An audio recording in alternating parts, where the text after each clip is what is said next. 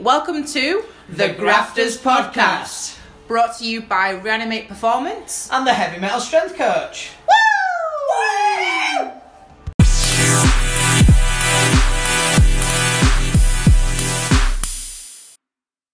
Hi guys, and welcome to another episode of the Grafters Podcast. Today we have the great pleasure of welcoming Dean Somerset onto the podcast. He has been a strength coach and personal trainer for 16 to 20 years. He is a certified exercise physiologist, a certified strength and conditioning specialist, a medical exercise specialist, and probably has a million other qualifications that I have failed to mention in here.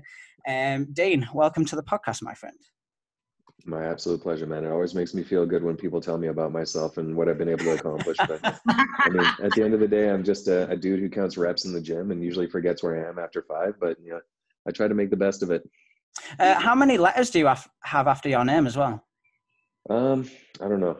I usually just go with the basic ones of like the Bachelor of Science in Kinesiology, then the Strength and Conditioning Specialist, because publishers and different people like looking at that one.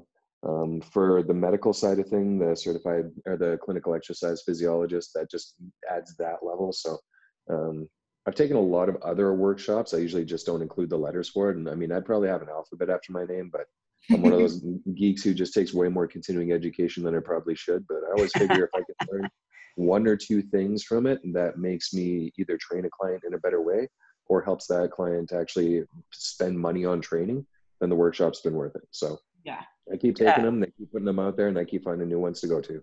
So this will be our first tangent before the first question, as usual. So how do you go about balancing further education with your own coaching? Well, part of it comes down to finding questions and answers based on what my clients are giving me. Yeah. So a couple of years ago, I had a physiotherapist who started referring a lot of people to me who had pelvic floor issues and needed core training. So that was way outside of my normal zone of what I would take.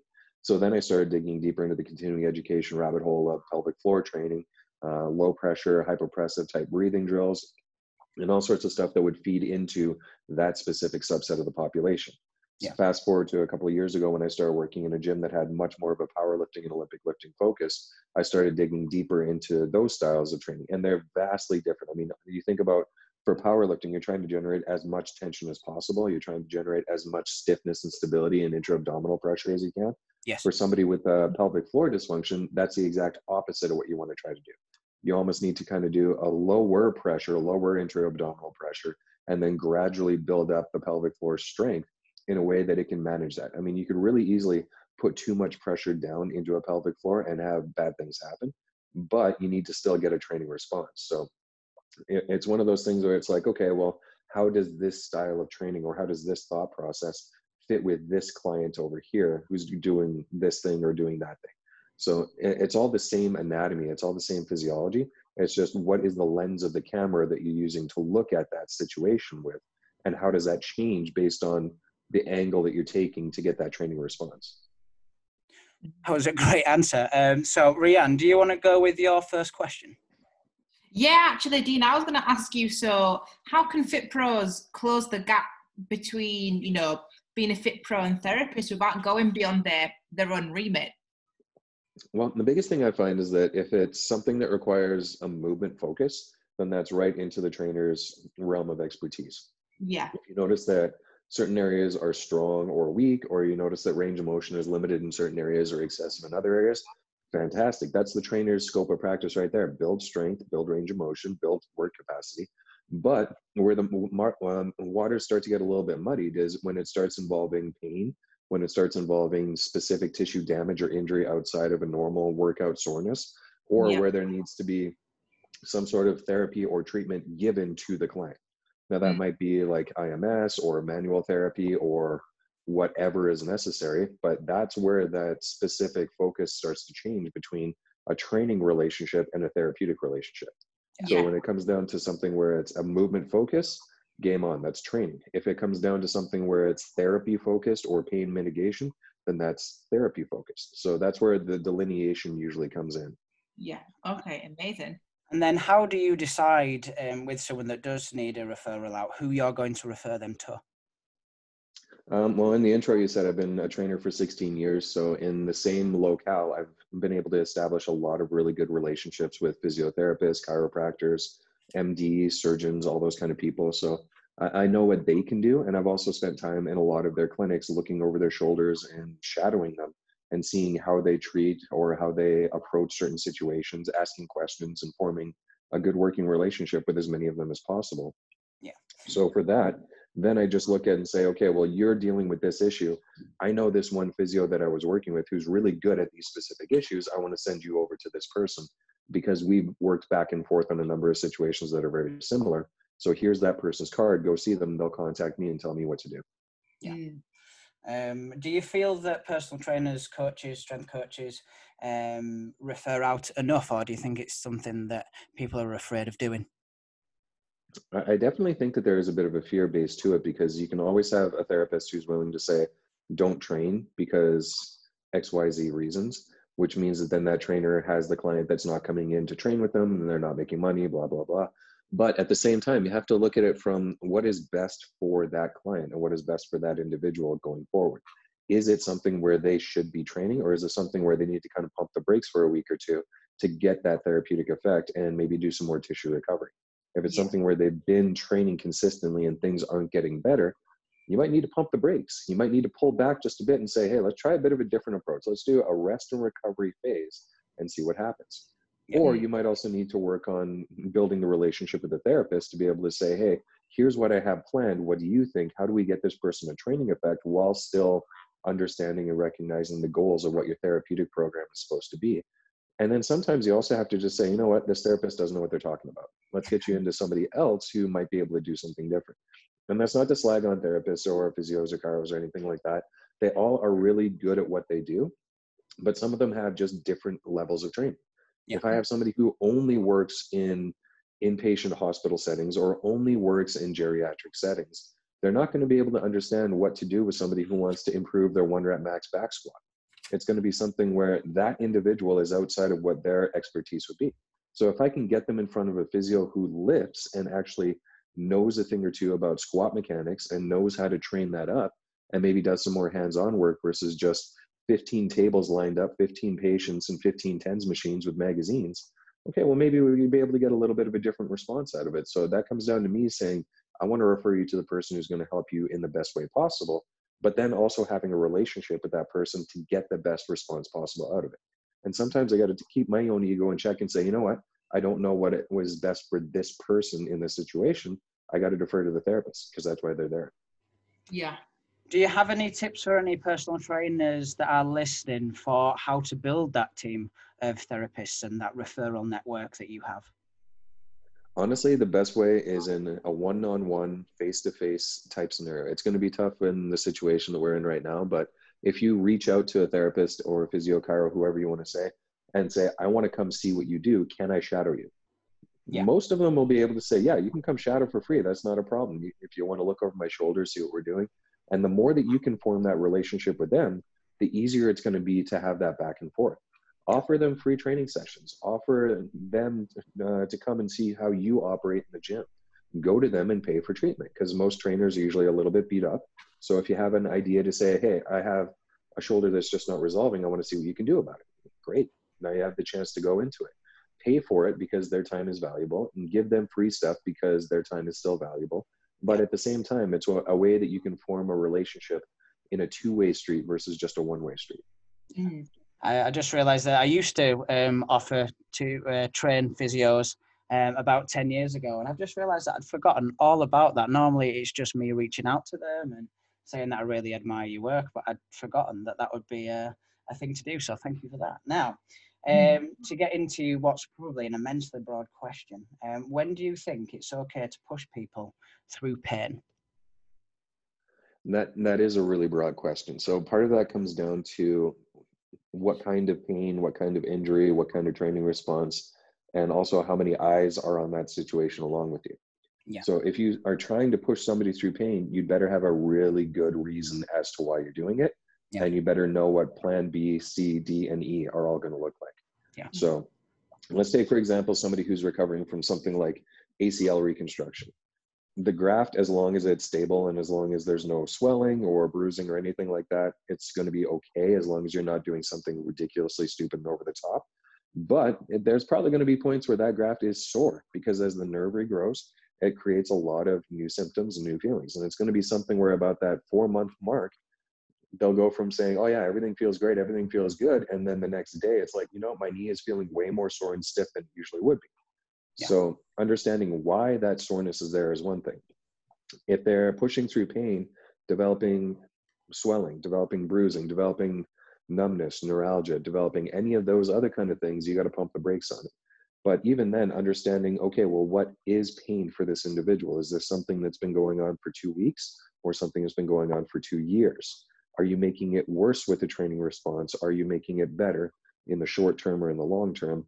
There's a lot of questions you got to ask when it comes to pain. So the best advice I can give to somebody is have multiple sets of eyes working on any one patient or any one client to be able to guide you through that process, so you don't have to try to do it alone. Now, I know a lot of personal trainers, and some of them have said to me that their clients never ever get injured, and I'm here to readily admit that some of my clients do get injured. So, Dean, I was going to ask you the same thing. Do any of your clients ever get injured? Yeah, and I will preface that by saying that most of my clients are medical referrals. Yeah. So they're injured already. My goal is to try to make it so that they get injured less or get better as best as they can.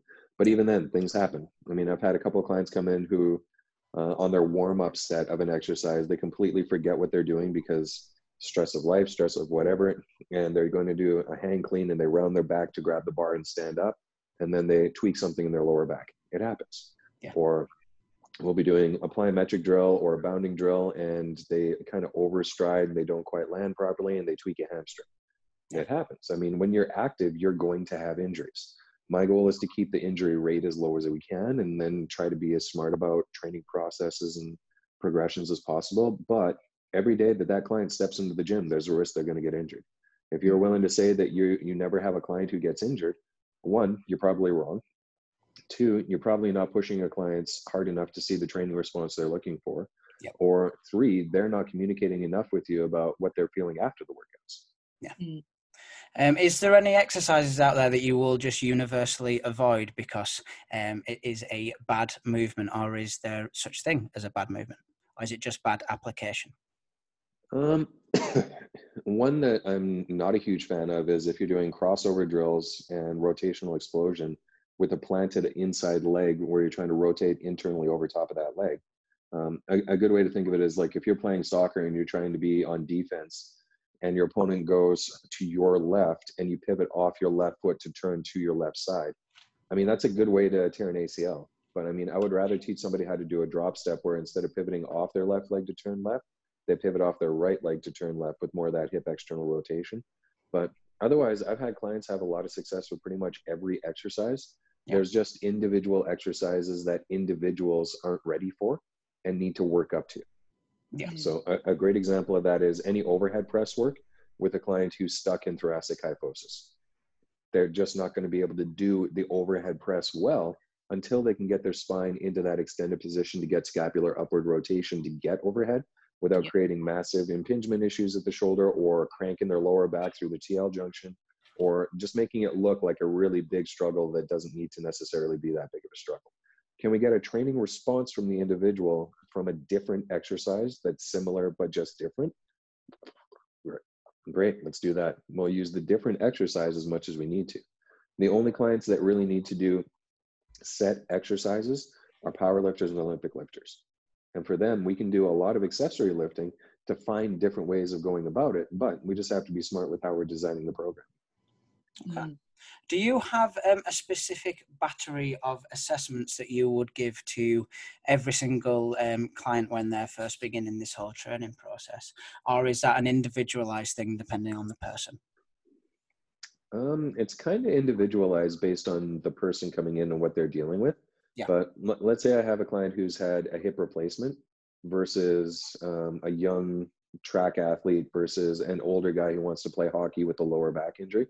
All three are going to be very different scenarios, and all three are going to need different assessment processes.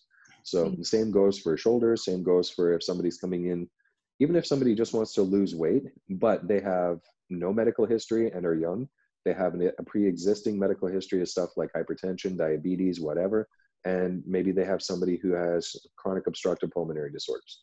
All of those situations are still going to be looking for weight loss as their main goal. So I'll still keep things like nutritional questionnaires, body composition testing for all of them. But then it comes down to, okay, well, what do we do after that? Do we do cardio testing for the COPD client? Do we do blood pressure testing for the hypertension client? Do we do movement testing for the client with no medical issues? What's their previous history look like? And then how deep down each rabbit hole do I want to go?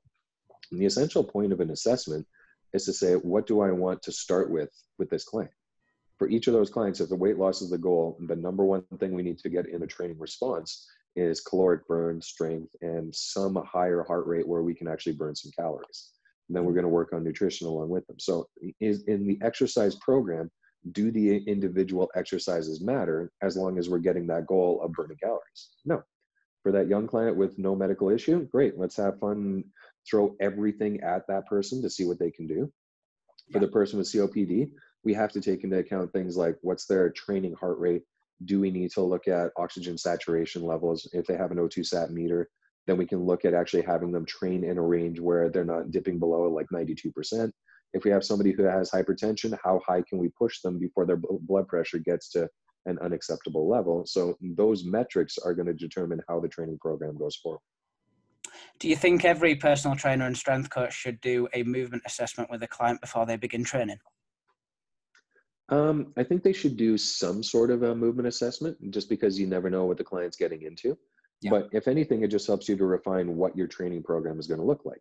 Yeah. If I were to have 10 clients come into the gym and say, okay, I want you to show me a body weight squat, I would have probably 5 that would be able to knock it out of the park and 5 that would struggle one way or another. So my goal is for those 5 that knock it out of the park, let's add load, get a training response, great. For those 5 that are having troubles, let's figure out how we can get them a better training response versus putting them into an unsafe situation that might increase the risk of injury. So maybe that means that before I give them a barbell on their back, I give them a dumbbell in their front and have them squat to a high box to be able to figure out what that pattern looks like. Maybe we need to regress that into a bear squat or a rock back or work on specific mobilization or bracing before we get into doing a squat. But the goal is the same, it's to get a training response. It's just knowing where our starting point is going to be able to get that response. Something that I've noticed with therapists is they will, or strength coaches in general, if a movement is painful, or let's say they've got hypermobility syndrome, something like that, they'll tell someone to not do certain things, like don't do yoga, don't do any kind of overhead pressing. And I don't particularly ascribe to telling people what they can't do. I want to tell them what they can do, what they can progress with. I'll tell them what to be careful with. But I'm all for telling people that, right, we're going to get strong here, and that's going to deal with a lot of the issues that you're having. Would you be in the same boat as that? Or would you tell people, no, you can't do that. That is forbidden. We're going to do this instead. Yeah, I'm not a huge fan of telling people what they can and can't do. I'm more like, let's try to find ways to be successful. Yeah. So with a lot of clients, if they're like, I absolutely want to do overhead pressing, okay, cool. Let's find ways to make it work. If you have certain issues that are resisting you to get to that position, I'll lay it out. I'll like, look, if you want to overhead press, here's the 2 or 3 things that are standing in your way of doing it without pain, problem, and getting the training response you're looking to do. Fantastic. If I address that and say, here's what we need to work on to get you into a better position so you can get the training response you're looking for, awesome. If I just say, no, you can't do that because I said so, then I'm kind of an egotistical jerk.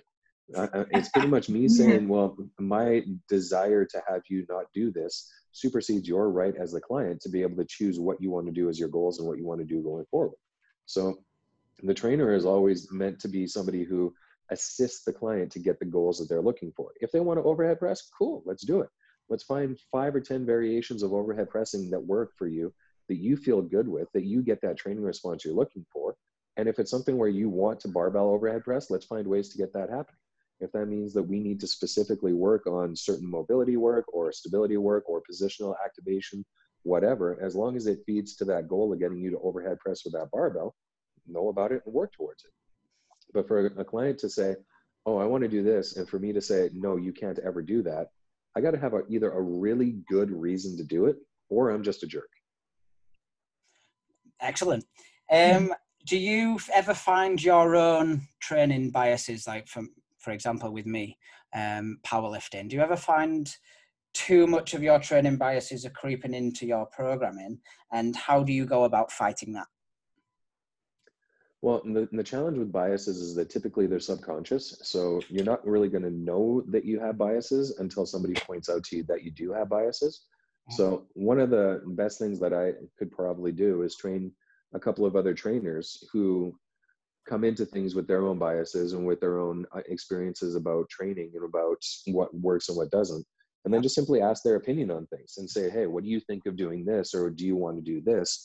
What if we were to do this? And then, make it more of a collaborative or collective approach versus just a one-sided dictatorial approach. Sorry, go on. Sorry. Well, the more I can get people involved in the process and the more I can get for that communication, the better it's going to make me and the better the results I'll be able to get from them. So even if it's something where I'm able to say, hey, do you like what I'm having you do here? And they say, no, I want to do something different. Okay, cool.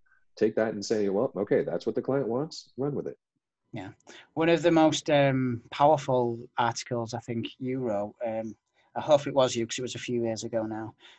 You were talking about pushing people into competitions, and you were saying that there was one client that you pushed through because it was an Olympic event and it might never happen again in their lifetime. And I've always kept that in mind, because if someone has a powerlifting competition coming up and they have a niggle and it won't go away, I'll always kind of step back and just say, look, the competition isn't everything. There's always another one. So I just wanted to use this opportunity to say thank you for that, because I think the article that you wrote there has definitely resulted in less people being injured. And I think that was a really, really big thing. And I have no idea what that article was called or anything, but if we can dig it out, I'll probably share it in the episode notes, because it was fantastic. Well, it sounds like a good article, and I hope I did write it. So if I didn't, then you give me some good props, right? Yeah, I mean, I've got a lot of clients who their day job is not to work out and it's not to compete. They're doing it as a hobby or as a secondary component. I've got a couple of clients who train either professionally or compete in the Olympics or Paralympics. So for them, when that day comes, when that gun goes or that whistle blows, they have to be ready. Yeah. And it's not something where you can say, well, we got to just take it easy on your training now. We're 3 months out and you're feeling a little bit burnt out. Well, guess what? You're going to, because you're getting ready for the Olympics. It's something where you're going to have really rough times, because to be the best in the world, you're going to have to push in a different way. Yeah. They're doing stuff that I could never do, but I can help them to find ways to be successful at their sport by using sound training principles, using basic physiology, and trying to help them get the most out of their training in the gym. But knowing that that person has to push harder than Bill from accounting, because he's still got to go back to his office and work for 50 or 60 hours this week to get all of his receivables in. Okay, well, what's the actual cost to those two individuals? If I push Bill from accounting to the point of the same resistance of the individual who's getting ready for the Olympics, Bill's going to be so burnt out, he's not going to be able to think straight when he's sitting in his office, which is actually going to be counterproductive. But also the risk of injury goes up as training intensity and volume go up. So if Bill winds up tearing a quad or screwing up his rotator cuff because I'm like, hey, guess what? It's April, it's tax season, but you know what? You've got this competition, this little regional meet that you paid $100 to register for that you want to completely destroy yourself for. Let's go really hard. No, it doesn't really make much sense in the grand scheme of things. So we have to balance out what's the needs of the individual with what's the desires, and then just make sure that you have frank conversation with them and be like, if you're training for the Olympics, you better be pushing as hard as you can. You better get to that training facility on game day, knowing that you gave it your everything. If you're just training for a regional meet for funsies, I don't want you to die while you're in your training approach for this. I want it to be something where it's like, hey, you know what? I feel like I worked hard. There's places where I can improve, but it was a good overall process and I'm glad I did it. Yeah.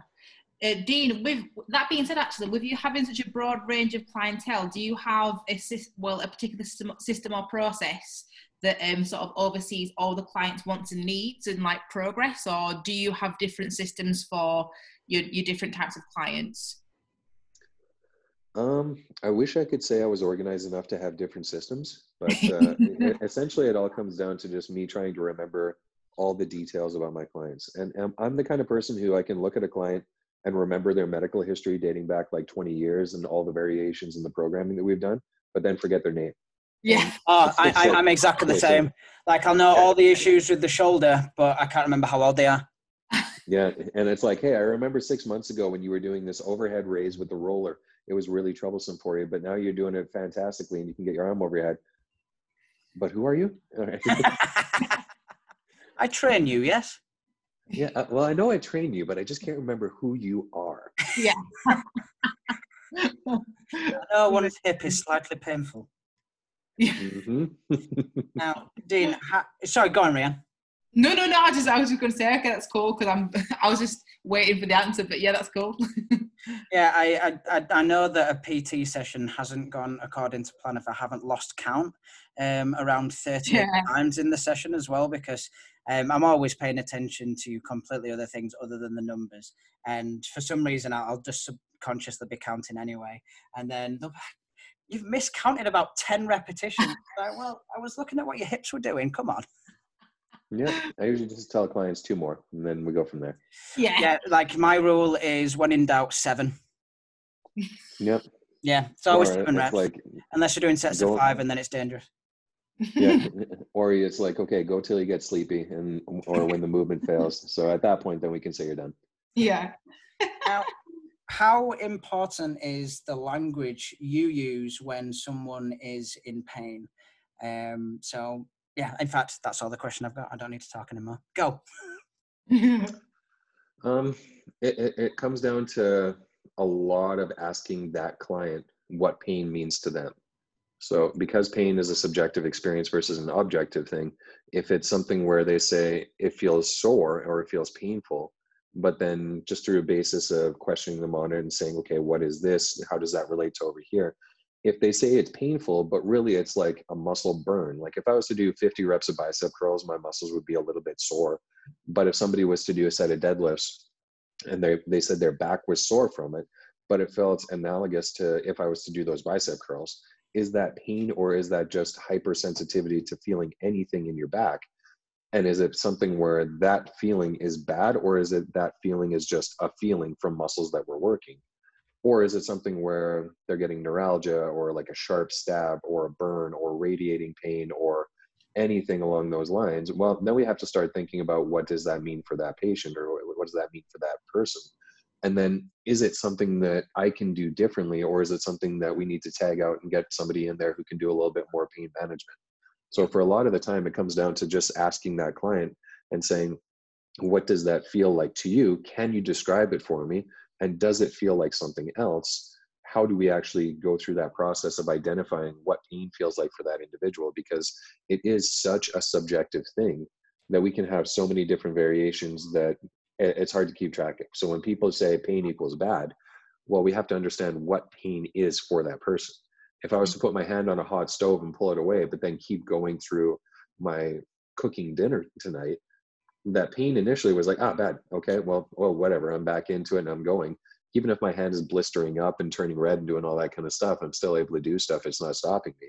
But if somebody was to get their hand close to a candle and all of a sudden drop to the ground, writhing around, screeching pain, but there's no tissue damage, what's the subjectivity of the pain between those two individuals?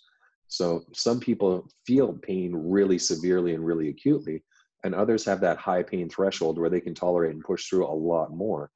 But then it also comes down to, is it acute versus chronic, and yada, yada, yada. So the pain scientists are the ones that really should be answering those kind of questions. For me, it's just more like, okay, well, tell me about this and tell me about whether we can make this a livable scenario, or whether we can make this better, or whether I need you to go and tag out to somebody who can do some more in-depth analysis on this.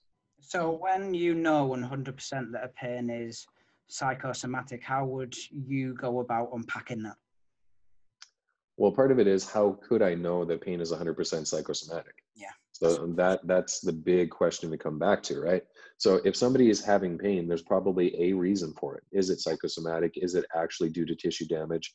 Is it chronic pain? Is it hypersensitivity? Is it previous trauma that's causing that psychosomatic response? I don't know. So that's where having multiple sets of eyes on a problem is going to make the job of the trainer significantly easier. Yeah. I would definitely say before a trainer decides to say, I know 100% that this is the case, get a second opinion. Because if you're wrong and you decide to jump in with both feet, you're going to have to suffer the consequences of that, whether they be good or bad. So make sure you got a second opinion, or tag out, or have somebody else on your team look and say, okay, well, this is this. So that way that you can at least get multiple people saying the same thing. If everyone says a different thing, well, now you can just throw your hands up in the air and walk away, because it's like, well, nobody really knows what's going on here. So let's just train them in the best way that we can, knowing the limitations of what's going on. Have you had any injuries that you have struggled with? Tons. I mean, I was a bad athlete growing up, not necessarily bad as in like I was the bad boy, but meaning I was terrible. Let me I a played a guitar. lot of sports. Yeah, I mean, air guitar injuries, yeah, those happen. But I played rugby, I played basketball, I played volleyball, did some track and field, kickboxing, and I sucked at every single one of them. So I spent a lot of time in the physio office because I was so bad at everything I did. But that gave me a chance to learn about that side of training. So it wasn't necessarily all in the gym or all on the field. It was in the gym, on the field, in the therapy clinic, doing all the different variations. But at the same time, you learn from all your experiences, you learn from your environment. So it wasn't something where I was able to say, you know, I was terrible, therefore I'm only going to be a therapist. It was, no, I want to be a good athlete. I want to actually do stuff, but I wasn't really good at it. So I got injured a lot. I had some really bad back injuries. I've had shoulder and knee injuries, like pretty much everything you can imagine. Which one would you say you learned the most from? I don't know if I learned the most from any, but the one that probably took the longest to resolve was my low back issue. Yeah. And even then, it's something that's kind of an ongoing, consistent thing to a certain degree. Yeah. So just having that empathy for clients and being able to say, hey, I understand what you're going through.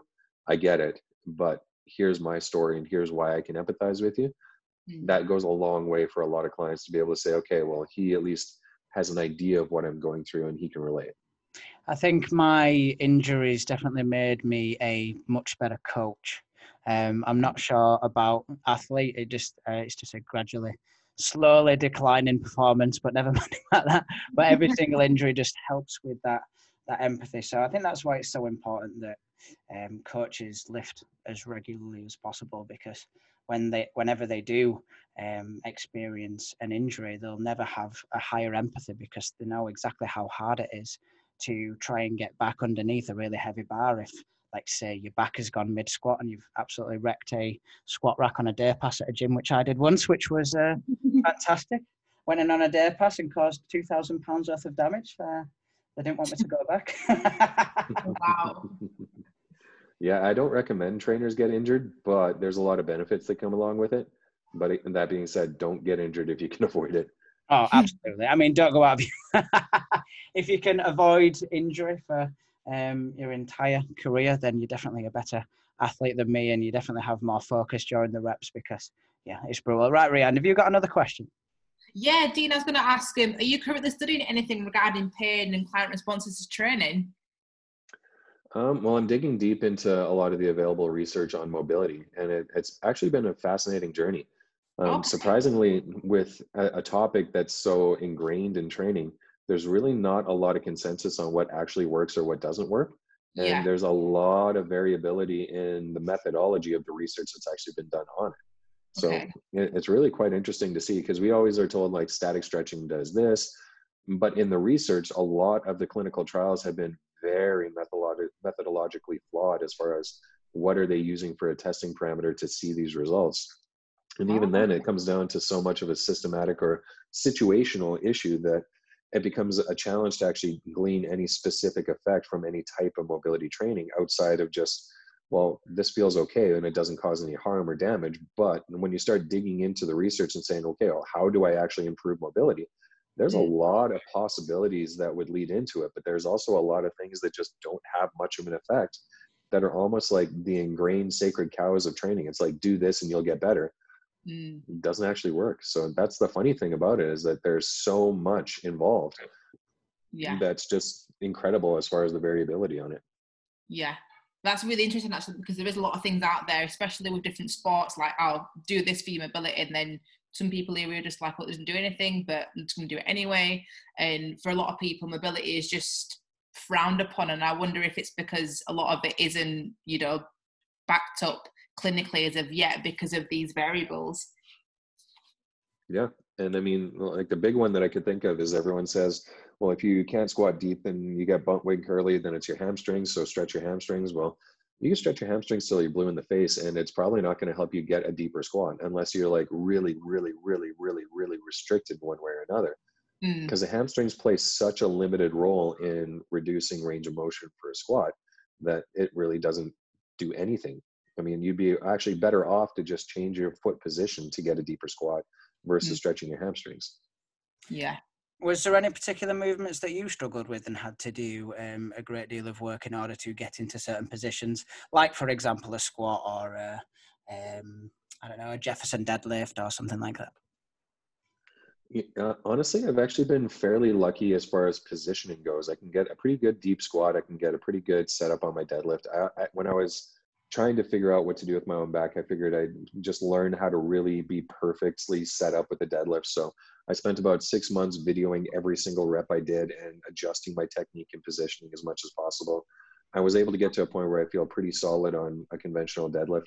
But the one thing that still kind of vexes me is getting into a catch on a clean and getting into a squat catch. Like I usually, once the weight gets to a certain point, it just turns into a power clean or a power catch. So I just can't get my brain around pulling up and then dipping under the bar and catching in a squat position. It just vexes me to no end. Everything else I can seem to do okay, but it's just that thing about, you know, pull up, get down, push up.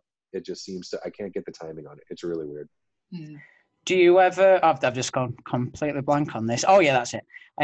So do you ever find, because you're so analytical with your movement and filming every set, things like that, do you ever find yourself overthinking a particular movement and that resulting in movement that's suboptimal?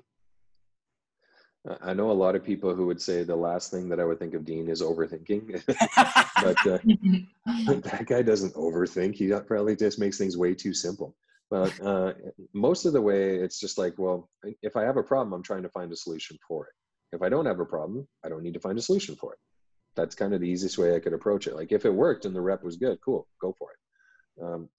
A lot of people get way too analytical about things that are the finite 1%. And there's a time to do that, and there's a time to not worry about it. So if the rep looks like the rep is supposed to look like, cool, go for it. If it looks like absolute dog poop and we're trying to find ways to make it look like what it's supposed to look like, okay, now we got to do a little bit of work. You know, a good analogy is if you're cooking or baking or something like that. Let's say you're trying to make cookies or a cake or something like that.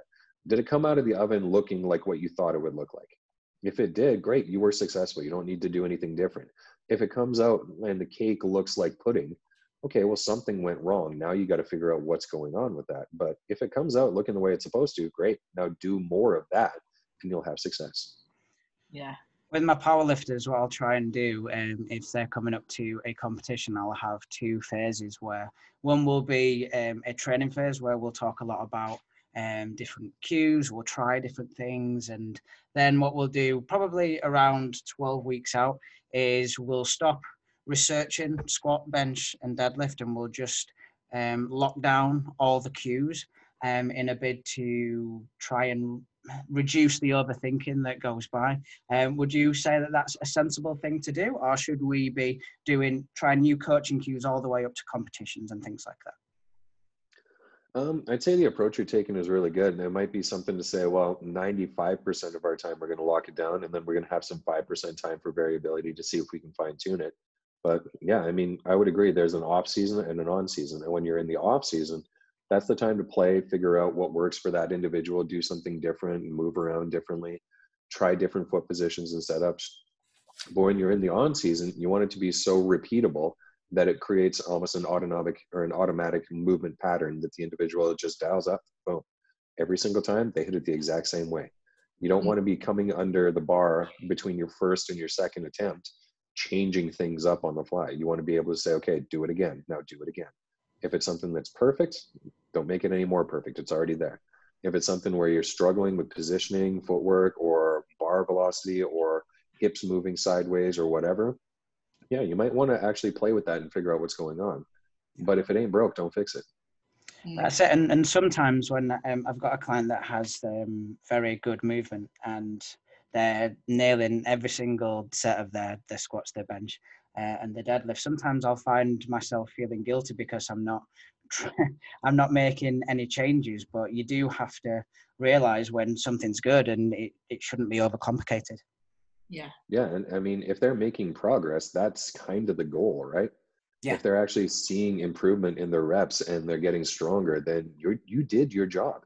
Yeah. So now you get to say, okay, keep going. Let's make sure the rate of development is within reason so that you're not pushing so hard or fast that you risk injury or anything stupid like that. If you're not seeing progress, live on a plateau for a little while, and then you might be able to push through it just by accumulating training. If you're not seeing progress and going backwards, now we can start redeveloping the wheel and seeing what we can get. But if you're actually making progress, it ain't broke. Don't fix it. Keep going. Yeah. So I'm just clicking on this here. So you have a product called the even more complete hip and shoulder blueprint. Just before we delve deeper into that, I just want to know how you ended up working with Big Tony Gentlecar. Well, it's kind of a funny thing. Like back when I first started writing my blog, which was almost like, I think a little over a decade ago, he was already well entrenched into it. So I reached out to him and said, hey, I like what you write. I was wondering if you'd be willing to have me, do a Q&A with you and then maybe write a couple of guest posts for your site. And he's like, yeah, sure, cool. So we started forming just a bit of connection there, and we just kind of went back and forth like a couple of bros. And eventually we got to a point where we're like, hey, there was a guy in Vancouver who wanted to teach a workshop, and he wanted to have myself, Tony, Jeff Kubos, who's also from just outside of Edmonton, get involved in it. So we all got together in one environment and filmed that and put it out as a product. And then from there, we were like, maybe we should do something together, just as like two guys who know a lot about what we do and can maybe give some value. So we came up with the Dean and Tony Awesome Workout High Five. And we put out a seminar series where we're just like, we just want to talk about stuff that we really like, and we want to have a lot of variable information. So it was on assessments, correctives, training programs, all that kind of stuff, but it didn't really have a specific theme to it. So after we taught that about a half dozen times, we decided, we should actually teach a workshop that has a focus. So he was working at Cressy Sport Performance, which is world renowned for shoulder health for baseball players. I was doing a lot of work with low back, hips, and SI joints. So I thought, why don't we do a workshop on shoulders and hips? It would be a great thing that there's not a lot of people who focus on two joints like that. Everyone usually has a shoulder and a hip, hopefully two. So we figured we might as well put together a workshop like that. Taught it about 25 times all over the world, filmed 2 different variations of the workshop, a level 1 and a level 2. And I guess here we are. Yeah. And how long was the process of putting that package together? Or is it a process that's ongoing and you're constantly adding to it? Well, every time we teach it, we adjust it based on what we feel went well with the previous workshop, or the new information that comes out, or stuff that we feel is a better fit. So it's something that I think the first one that we taught was 4 years ago. So we've adapted it, increased or changed it around. We did a complete 180 on it after the first version to the second version, because we wanted to build up a bit of a deeper dive down into it. So, and even then, since we've been teaching the new version, it's been probably about 6 or 7 adaptations in the last 3 years. Yeah. Nice. Mm-hmm. So, in with these kinds of products, a lot of trainers will get incredibly nervous about putting them out there. What was the first product, maybe similar to the Complete Hip and Shoulder Blueprint, that you put out, and how do you feel about it now? Well, the first one that I did solo was Post Rehab Essentials. So it was a very low budget project that I put together pretty much with just myself doing all of the work, filming it on a really crappy camera with me standing in the front of a room of 15 trainers in my commercial gym talking about injuries that trainers would normally see. After a little bit of time and the money started coming in off of that, then I reinvested into a better camera, professional editing, some actual graphics, relaunched it as a new product. And then since then, it's been kind of a developmental process where every time I want to do a new workshop or a new video release, it's hire a professional film crew, get somebody who does professional videography, put together the editing on the fly, have somebody develop the website so it looks like it's not just me doing it in the back office. So spending some money on it and making it into an actual good product has been a really valuable lesson. But it's also something where I wouldn't be able to do that if I didn't have those early products that kind of develop some seed money to allow me to expand the process more. Okay. And you've said that you've been writing for 10 years on the blog. How have you found your writing has evolved over time? Well, the early blog posts that I put up are absolutely atrocious. They're terrible. When I look back, it's like I had no idea what my voice was or should be, or what people would respond to, or what I actually wanted to present to the world. So it was just a whole bunch of pretty much garbage. The best way to look at it. But the thing is, like, if you're not growing as an individual and you look back on what you did 10 years ago and you think it was still good, then you haven't grown at all. So you should look back on stuff you did 10 years ago, 5 years ago. It's like, what the heck was I thinking? And then be able to say, I'm doing so many different things between then and now that it actually works. So one of the main reasons why I got into writing a blog was at that point in time, I actually tried to get into medical school. So I wrote the MCAT exam and absolutely bombed out on the physics component. So the chemistry and the physical science, apparently doctors need to know chemistry. Who knew? But I got in the top 2% worldwide in the writing sample. So that told me that, you know, I probably should be putting some letters to paper and actually doing a bit of writing, because I seem to be doing okay with that. Chemistry, no, I'm not going to spend time trying to figure out how to upgrade that.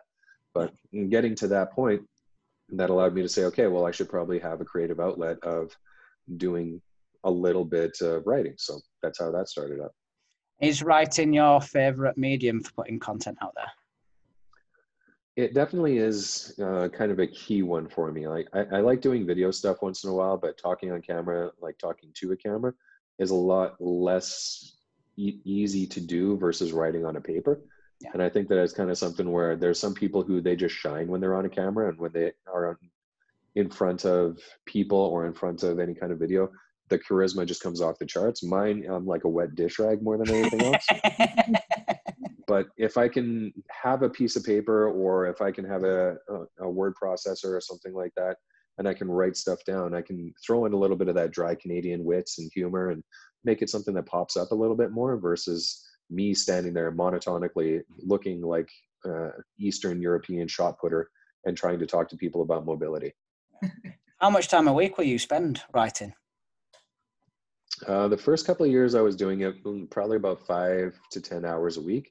Now I'm doing maybe an hour a week of writing, and I'm kind of forcing myself to do that just because the algorithms that have been used on social media and share platforms have changed so much that putting up content in video form on things like Facebook or Instagram get lost so fast that I'm trying to put up way more onto my blog, just due to the fact that that's how I know that people will actually see what I'm putting up. Yeah. So I'm trying to do a little bit more platform cross promotion and direct writing. But plus, one thing that I found is that if you put something up on Instagram, it doesn't get searched on Google. And where's the first place that people are going to look when they try to find information on a topic? Google.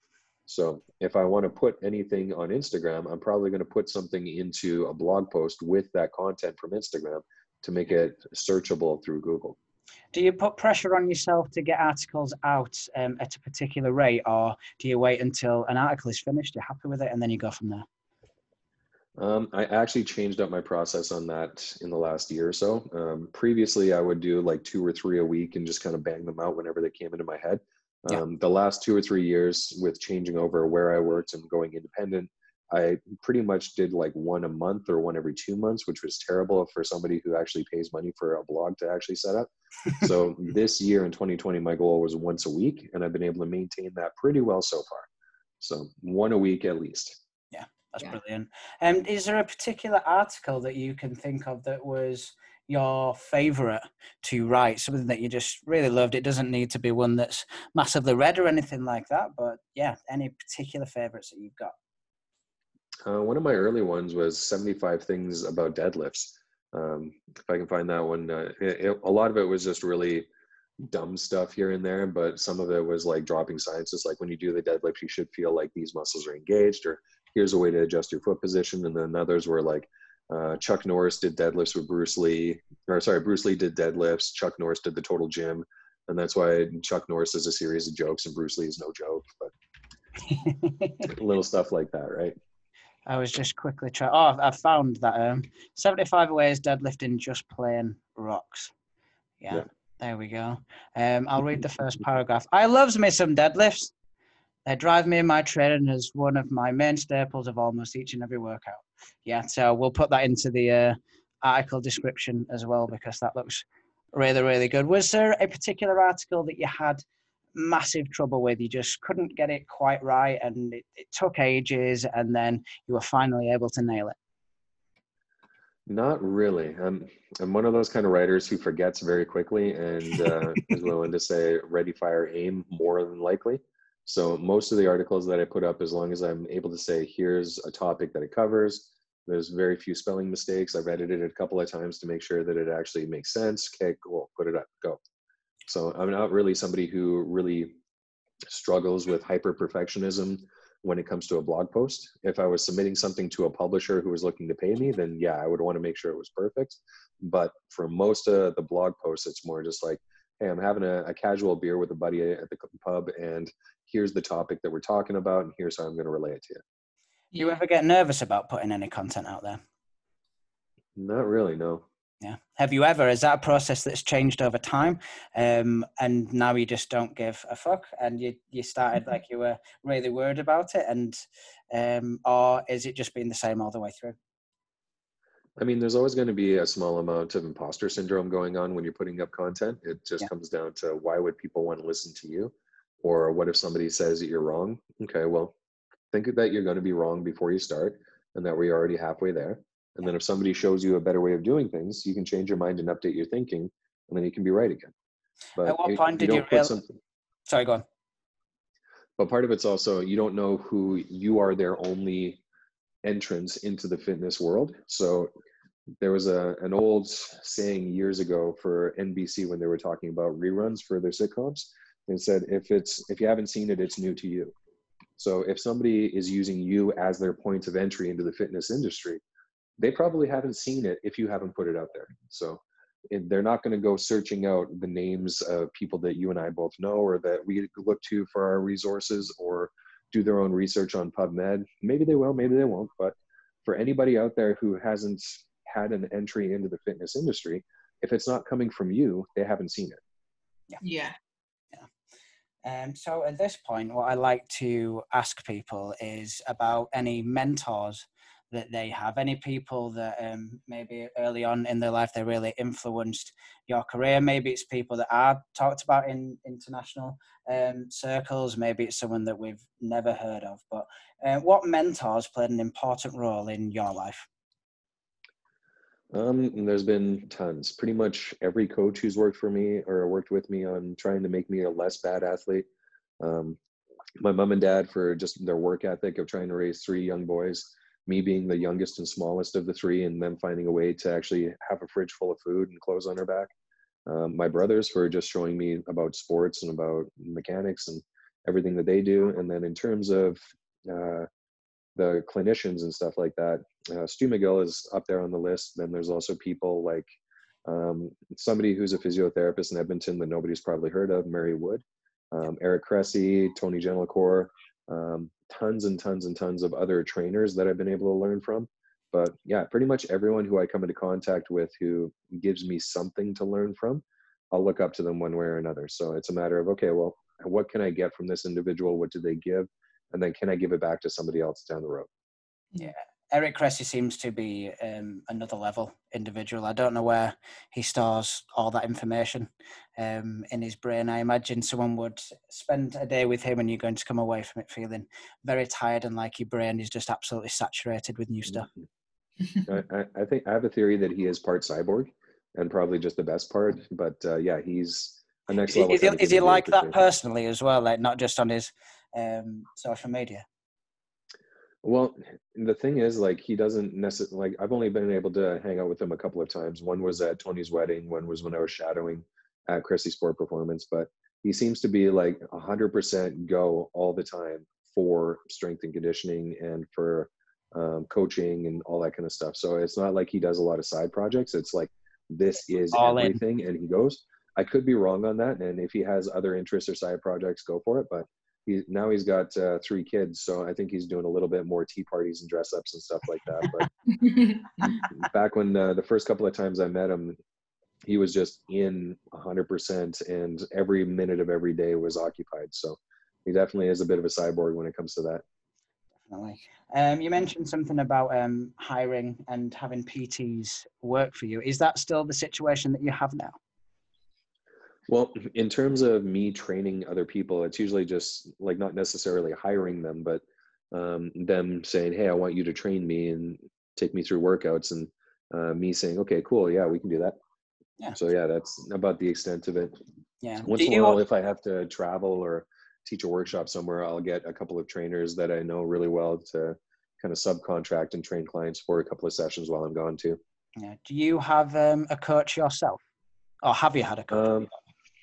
I don't, just because I don't have as much time necessarily for me, and a lot of it comes down to I just don't want to pay for the obligation and then not be able to live up to my own desire to do it. Yeah. So it's something where I haven't been able to do, but I definitely see the value in doing it, but I just haven't been able to make that jump yet. The last time I had a coach was when I was actually in university playing sports. So everything since then has just been on me. And this might put you on the spot. If you were to choose a coach, who would you go with? Ooh. Oh, I have no idea. There's so many really good ones out there that I would actually have to do research and say, okay, well, who do I want to work with? Who would be willing to take me on? All that kind of stuff. So then it comes down to who would I actually gel with? And part of it is like, I'm pretty stubborn and pigheaded in my own way. And I'm sure that other coaches would find like just being able to do their own things, or say, hey, do this, and me saying, hey, I completely didn't this week. What do I do? Yeah. That would be a bit of a challenge.